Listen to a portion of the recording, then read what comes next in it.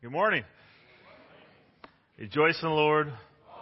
And again, I say, well, it's so encouraging to hear that report from the DR trip, and what a blessing it is to go and minister to people all across the world. I want to repeat what John said today. We have a new connections class up in room 305, and if you're here today and you want to just learn more about North Park, it's a great chance to come and learn about what we're about and why we do what we do. So, and also if you're interested in membership at any point, it's a great place too to connect and learn more about us. So every once in a while as a pastor, something happens during the week that causes you to struggle to preach the sermon you planned on preaching. A family that I'm really close to, not from North Park, is going through something excruciatingly difficult. And as I was studying this week, trying to preach on the parable of the yeast, I just found myself at a loss. And I don't know about you, but when I go through really difficult times, what I do is I head to the Scriptures. And immediately I headed to Psalm 42. And it was my prayer. And every day I was raking up and reading it. As I did that, I just thought, this is what I need to preach. My mind can't go on anything else. And so I called up the elders and a few of the elders that are on the sermon prep team, and I said, hey, what do you guys think if I scrap the sermon and do something else? And they gave me permission, which is good. But really, when hard times come, sometimes it's really difficult to take our mind and put it on anything else. And it is something that causes us to continue to think about. One of the things we need to do in those moments, in those hard moments, is to speak truth to ourselves. This last weekend, we went to the men's retreat, so me and I think 18 other guys were up at Lake Ann Camp, and one of the messages was about putting on the full armor of God from Ephesians 6, so that when the day of evil comes, you may be able to stand your ground. And one of those elements in the armor is the belt of truth. At the retreat, we talked about some ways the enemy tries to attack us, bringing up our past, bringing up our failures, tempting us to find our identity in our work or our relationships or our stuff instead of in Jesus Christ. As we walk through life, and particularly as we walk through hardships, we need to speak biblical truth into those situations. There are so many voices that are telling us things. Even our internal dialogue, our internal narrative is telling us lies.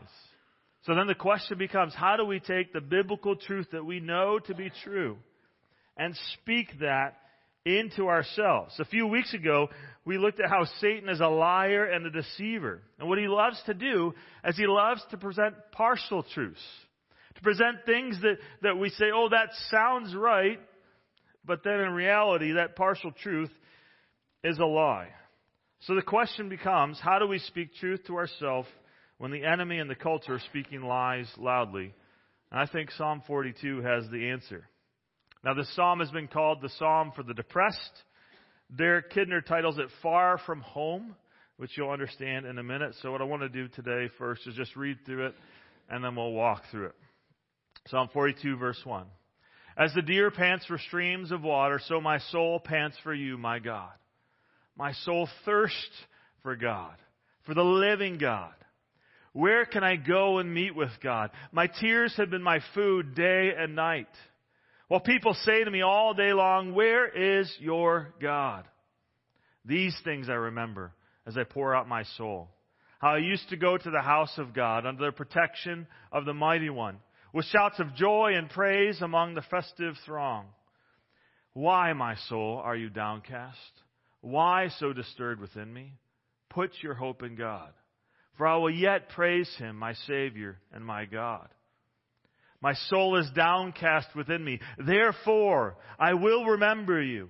From the land of the Jordan to the heights of the Hermon, from Mount Mizar. Deep calls to deep in the roar of your waterfalls. All your waves and breakers have swept over me. By day the Lord directs His love, and at night His song is with me, a prayer to the God of my life. I say to God, my rock, why have you forgotten me? Why must I go about mourning, oppressed by the enemy? My bones suffer mortal agony as my foes taunt me, saying to me all day long, where is your God? Why, my soul, are you downcast? Why so disturbed within me? Put your hope in God, for I will yet praise Him, my Savior and my God. Let's pray. God, maybe today there's someone in this room that needs this message. Their soul is downcast. Tears have been their food day and night. They feel surrounded by their enemies. In the midst of that time, they're struggling to see who you are. They're struggling to remember your promises. They're struggling to remember your faithfulness. And we pray that as you open your word today, you will speak clearly to them. And for those of us that might not be in the midst of that difficult moment right now, these truths still remain true for us. That we need to speak your truth into our life, louder than the culture, louder than the enemy, louder than our internal dialogue, that we need to continually come week in and week out, gather, allow your word to transform us. We need to day in, day out, open your word, allow it to speak to us and be transformed by it, Lord. Help us to change the way we think through your word. In your name we pray. Amen. So the story, the psalm starts as the deer pants for water. Now, if you're like me, the first time you hear that word, your immediate thought is that song from the 90s. I grew up in a church that when contemporary Christian music started coming, they introduced this hymns or this sing book. And I think this was like the first contemporary song we sang, and they sung it like every week. And I may have a little bit of PTSD with the As the Deer thing. But my thought of that song was always, my picture was always this deer kind of coming down to the water, and it's thirsty, and it kind of sits there, almost like Bambi, gently lapping the water. But really, this psalmist is writing most likely at a time of exile, where David and the priests had to leave Jerusalem, and they were running. So more so, you're picturing a deer, either a deer that's in the middle of a drought, and it's not like dogs. Dogs pant all the time. Deer only pant when they're completely parched. And so you picture this deer in the midst of this time where he has no access to water. Maybe even picture a deer who's being hunted. And he's running away from his life, and he just longs for water, but there's no access. He says, that's how my soul pants for you, my God. My soul thirsts for God. Not the God of my enemies, not the God of the pagans, the living God, the true God. And he says, when can I go and meet with God? Because he's unable to go to the temple, unable to return to Jerusalem. When can I go there? Now we have to remember, in the Old Testament, God's presence was at the temple of God. Now we have the Holy Spirit dwelling in us. But the psalmist is longing to return to that presence of God, to go and be with God. And so the psalmist presents this pattern. See, first here's this situation, and then after the situation, there's these lies that come in. And so then, because of the lies of the situation, the psalmist speaks truth to himself and acts. So what was the situation? Well, he's longing to be with God. He's unable to return to the temple. But not only that, he's suffering from depression. Read this next verse. My tears have been my food day and night. I don't know if you've ever been in that place where life is so hard that you can't even eat. I've walked through depression with a number of friends where they lost so much weight because the weight of what they were going through was so much that even the thought of eating was too difficult. And so the tears became their food day and night. They couldn't even eat because of how distraught they were. Now, when you find yourself in that situation, that's exactly when Satan wants to capitalize. It's exactly when he wants to jump in. And oftentimes he uses other people. Listen to the psalmist. He says, while people say to me all day long, where's your God? As he was so distraught, the voices were coming out. If God was good, why would he allow you to go through that? If God was powerful, why wouldn't he intervene? Where is your God? You believe in this great God, and yet you're here on the run. You're unable to return to the temple. See, Satan wants to use these things. Remember the Garden of Eden, what Satan did in Genesis 3? He said, did God really say? That's what Satan often does. He takes the truth that we know about God, the promises we know about Scripture. He says, those aren't real. Did God really say you must not eat from the tree in the garden? The woman said to the serpent, well, we may eat from the trees in the garden, but God did say, you must not eat the fruit from that tree that is in the middle of the garden, and you must not touch it, or you will die. Satan counters, and he says this, you will not certainly die. For God knows that when you eat from it, your eyes will be open and you will be like God, knowing good and evil. Now, there was some truth to that. They hadn't experienced evil. They hadn't known evil. They hadn't known sin. And by eating of that fruit, they experienced evil and sin. But Satan twisted it in a way to say, this is actually good when it was bad. Satan is the father of lies. And so he uses situations in our life to bring doubt. Is God really there? People say, where is your God? So there's the situation. The psalmist is depressed. His tears are his food. The lies of the enemy are surrounding them. So how does he combat his eternal emotions and his external attacks? He remembers God's promises and God's faithfulness. He says in verse 4, these things I remember as I pour out my soul. How I used to go to the house of God under the protection of the Mighty One with shouts of joy and praise among the festive throng. That phrase, I pour out my soul, could be translated as I'm heartbroken. Maybe you've been there. Heartbroken by what's happening. And so what does he do? He remembers the sweetness of worshiping the Lord in His temple. The joy of praising God with His people. The joy of the festivals as people came from far and wide to Jerusalem and would worship Yahweh as they would celebrate what Yahweh had done in Egypt, bringing them out of Egypt. The joy of the sacrifices as they brought the animals in to make sacrifice for their sin, to make them right with God. The joy of coming to the presence of God in the temple. So as an aside, why do we gather here on Sundays? You could be doing anything. You could be going out for brunch right now. You could be, it's a little cold, but you can be going out golfing. We gather because this is important. We don't just gather to come and sing. We don't just gather to come and listen to a sermon. We gather because we are God's people coming collectively to worship God together, to sing praises to Him together, to open His Word together and be changed by it. See, the psalmist longs for that time with the community. He wants to be there again. I saw a pattern during COVID. Often when people would say, I'm just going to connect online, and then they'd start every Sunday at 9:30, they'd watch online. And then at 9:30 turned to, eventually during the week, and that eventually turned into, occasionally I watch a sermon here and there. It's that time where when we walk away from the community, we forget the joy and blessing it is. This is an amazing gift that we have every week, to gather together, to give each other hugs and handshakes, to worship together, to study together, to be changed by community. And so the psalmist is longing for that time. He's remembering the goodness of gathering to worship the Lord. And he responds two ways. First, he remembers God's goodness in those gatherings. And second, he speaks truth to himself. Listen to what he says. Why, my soul, are you downcast? Why so disturbed within me? Put your hope in God. He talks to himself. When we look at the situation, we can easily say why he's downcast.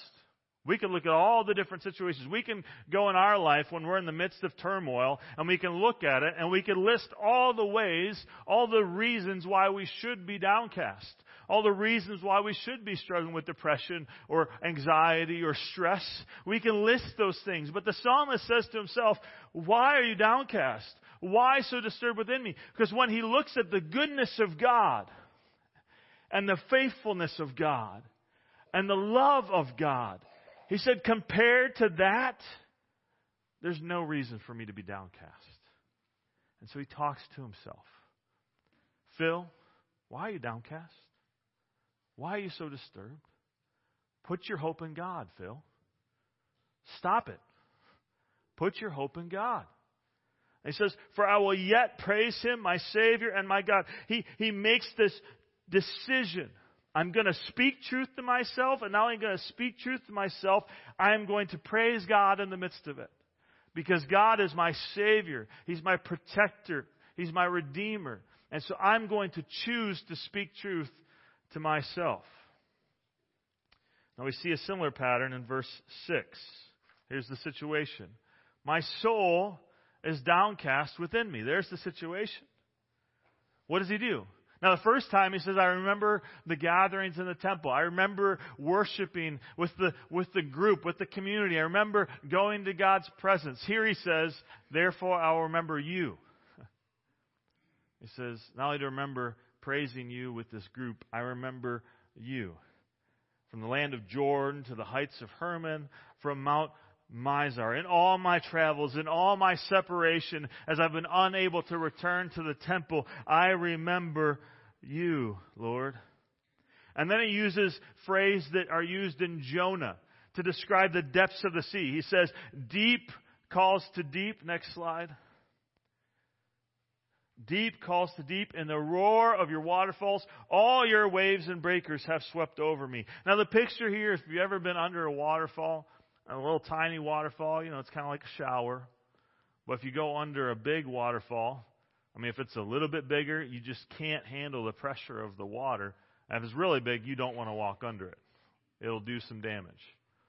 And then the second idea here is the waves and breakers. I don't know if you've ever been, body surfing or surfing in the ocean, and, a wave hits you, and with the undertow, you find yourself tumbling under the water, and you can't get to the top, and you find yourself panicking, trying to swim to the top, and it's right there, and maybe you could even stand up. You're not even that deep, but you're just trying to get there. That's the situation the psalmist has found themselves in. He is overwhelmed. But interesting, in this, he recognizes God's sovereignty. He says, in the roar of your waterfalls, all your waves and breakers have swept over me. He recognizes that God is sovereign even in the midst of this turmoil. That God was going to do something through it. And then he says, by day the Lord directs His love. At night His song is with me, a prayer to the God of my life. Now this phrase here, this love, is hesed. It's all throughout the Old Testament. It's God's loving kindness, His faithfulness, His covenantal love. God doesn't just love the psalmist. God is directing His love to the psalmist. He's saying, you need this love in this moment. I'm going to direct it right to you. And so he says, at night, this song of God's faithfulness, this song of God's love, of His covenantal faithfulness is with me. And so I'm singing God's praises. I'm praying to the God of my life. He's not just this distant God. He's the God of my life. So he says, here's the situation. I say to the God, my rock, why have you forgotten me? See, it's okay in the midst of our pain, in the midst of our hurt, to question God and say, God, I don't understand what's going on. But as we see in the Psalms, when we question God, it's always responded by trust. God, I don't understand what you're doing. I don't get why you're allowing this, but I see that you're faithful. So he says, why must I go about mourning, oppressed by the enemy? This situation is really difficult. In the midst of the situation, Satan is trying to get in with his lies. Verse 10, my bones suffer mortal agony as my foes taunt me, saying to me all day long, where is your God? Have you ever been in that place where even physiologically, so much in our body, our emotional health, our physical health, our spiritual health, it's all tied together. And so when we're being taunted, when other people are saying God isn't there, God isn't real, God doesn't care about you, it can even cause your bones to hurt. And so what does he do with that lie? Because he knows God is there. He knows God is with him. He speaks to himself again. Why, my soul, are you downcast? Why so disturbed within me? Put your hope in God. For I'll yet praise him, my Savior and my God. In the midst of all this, he says, I'm going to put my hope in God. I've seen him be faithful time and time again. I know he's with me. I know he's directing his love to me. And so I'm going to trust him. In my fourth sermon here at North Park, many years ago now, I talked about the concept of core lies, and I want to revisit that today because I think it's really important. When I was 20, I had the best summer any person could ever have. I was working for Cutco, selling knives. I was actually a manager training people how to sell knives. We had the best summer in the history of the Livonia office, and we broke all kinds of records. I only sold knives for 20 days, 2 10-day periods, and I did so amazing. I sold more knives in those 20 days than I had 2 summers before in the whole summer. I mean, God really blessed it. At the end of the summer, the best thing that happened in my life so far happened. I married my beautiful wife. It was the best summer ever. And I went away to college thinking, life is awesome. This is going to be easy, right? I got the woman of my dreams. I got the job of my dreams. It was awesome. Well, went to Philly. My leads went dry. Had nobody to sell knives to. And it's really hard to sell knives when you don't have a customer to sell them to. I know that. I found the same thing when I sold cars. If there's nobody there, it's really hard to sell a car to them. And so I started to struggle. And, I came in. Everybody's like, wow, that guy sold more than $50,000 worth of knives. I'm like, yeah, I got a plaque and everything. And then I was horrible, like worse than the office. It was hard. And I thought I was going to do well in school because my wife was there. And I thought she'd say, like, do your homework. And I'd be like, okay, and I'd do my homework. But I still struggled. ADD and everything else, I really struggled to do homework. And so I started to fail at work. And I started to fail at school. So then I dropped out of school and I worked at a car dealership for 6 months, and that went well until it got to be winter and there was no one there outside, and I couldn't afford to live off of that, so I failed at selling cars. Then a guy at the church I was going to offered me a job as a carpenter's apprentice. I'll let that settle in for a little bit for you guys that know me well. I'm allergic to pine. Do you know what they make everything out of in construction? Yeah. That was not good. I was sick all the time. I mean, I was bad. I would put up shelves and they'd fall over. It was bad. It was bad. I lasted 6 months. And then I got a job at McDonald's as a manager. But by that point, we were in such a bad financial spot that we were getting phone calls from collection agencies while I was at work at McDonald's. We were not in a good spot. I had failed out of college. I had failed in my jobs. We had failed financially. Not only that, my wife had started working at a job that was really stressful, and she came home really stressed. And so with that and a whole bunch of other things, I just disengaged as a husband. I just put my head down. I was a part-time youth pastor, a full-time manager at McDonald's, and I just worked my tail off and ignored my marriage. And I realized my marriage was a failure. And for a while there, youth ministry was going great, so it wasn't that big of a deal because I had something I was good at. And we had grown the youth ministry from 5 kids to over 40 kids. Things were thriving, but then something happened, and there was conflict in the youth group, and all of a sudden I felt like, I'm a failure at youth group. I'm a failure in my marriage. I'm a failure as a student. I'm a failure as a worker. I'm a failure as a youth pastor. I'm a failure. And that cascading emotions led me to a really dark place. I was wrecked, and depression is the only way to describe it. Every day when I wake up, I'd drive to work, and I knew I couldn't commit suicide because I knew what it would do to Sandy. I knew it would do to the teens. I knew what it would do to my parents. But I would just drive hoping someone would cross the line. I was just at the end of my rope. I felt like I had no hope. And I remember crying out to the Lord and saying, I can't do this anymore. And it was if God said, I didn't ask you to. God met me in my lowest moment and made me realize that all that time I'd been trying to do everything on my own, and I had been finding my identity in everything but Him. And God slowly started to restore unto me the joy of my salvation and renew a right spirit within me. And it was a journey. But in the midst of that time, as I started to heal, we moved back to Michigan, and God really healed our marriage, and God restored me, and God restored Sandy and I together. And I was in college, and I heard a lesson from one of my youth ministry professors, and he introduced me to the idea of core lies. Now, before that, I introduced you guys to this about 6 years ago, so some of you might remember it, but we're going to remind you of it again, just because I think it's really important. And I think it's something that we should repeat every couple of years.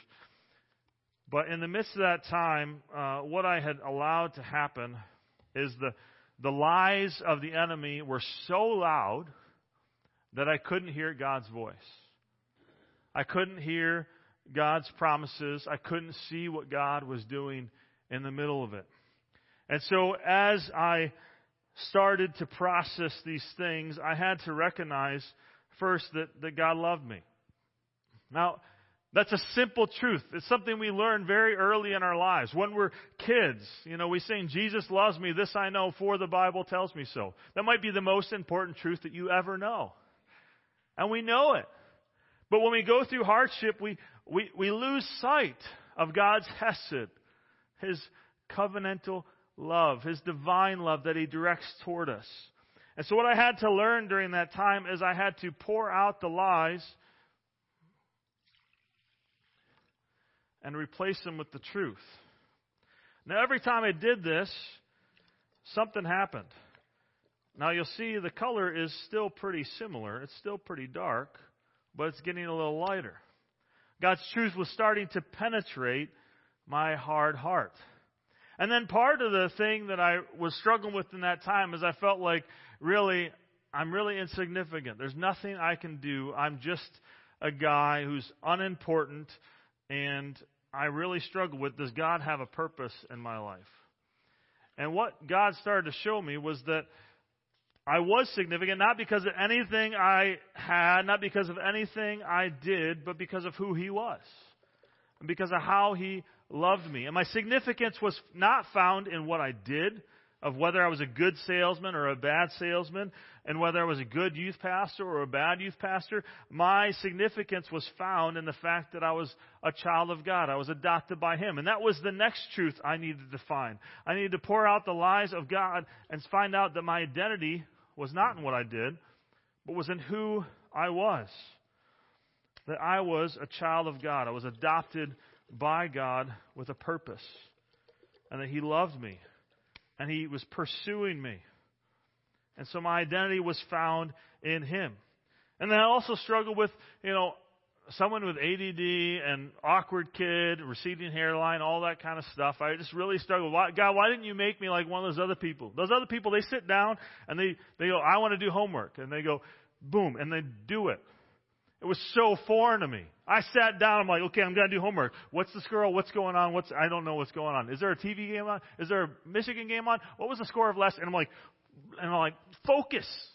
And I really struggled. And so I started, God, why did you make me this way?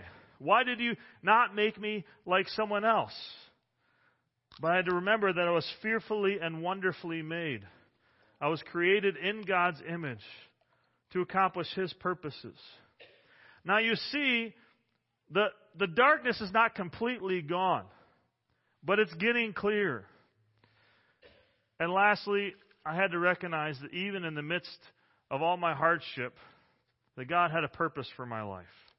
Ephesians 2:10, I was created in Christ Jesus to do good works which He prepared in advance for me to do. Now, what you'll see in this is that it's not clear.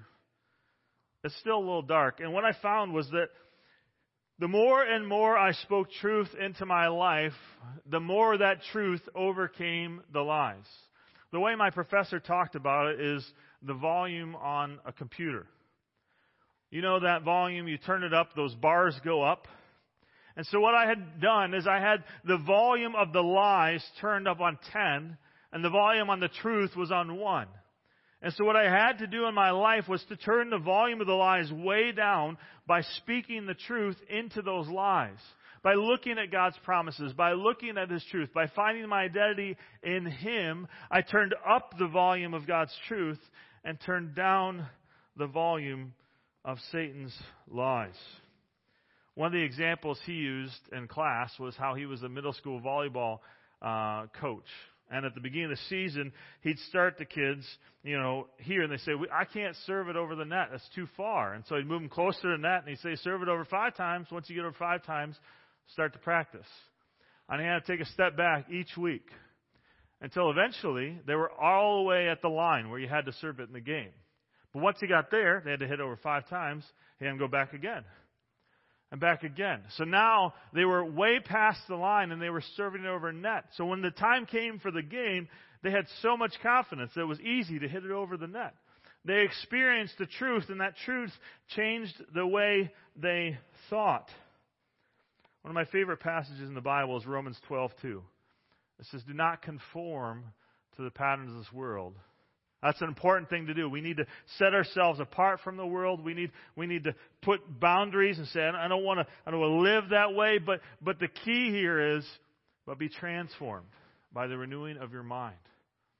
Then you'll be able to test and approve what God's will is, His good, pleasing, and perfect will. How do we know what God's will is for our life? People ask me that question all the time. How do you know God's will for your life?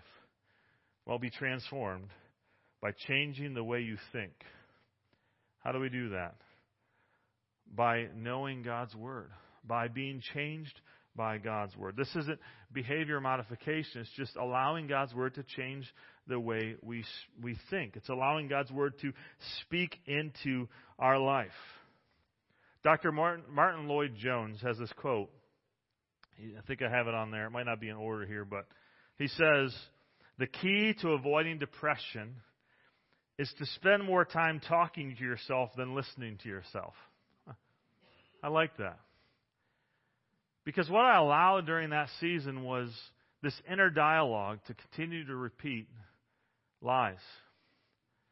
And what I needed to do was to speak to myself. I needed to take the truth of God's Word and speak it into my own life and allow that truth to speak louder. Now, Psalm 42 isn't the only place we see this in the Scriptures. In Lamentations 3, Jeremiah says this. This is the situation. I've been deprived of peace. I've forgotten what prosperity is. So I say, my splendor is gone, and all that I had hoped for from the Lord. And I remember my affliction and my wandering, the bitterness and the gall. I will remember them as my soul is downcast within me. Everything's gone wrong. I'm struggling. I'm afflicted. I'm experiencing bitterness and gall. So what does he do with it? He says, yet this I call to mind, and therefore I have hope.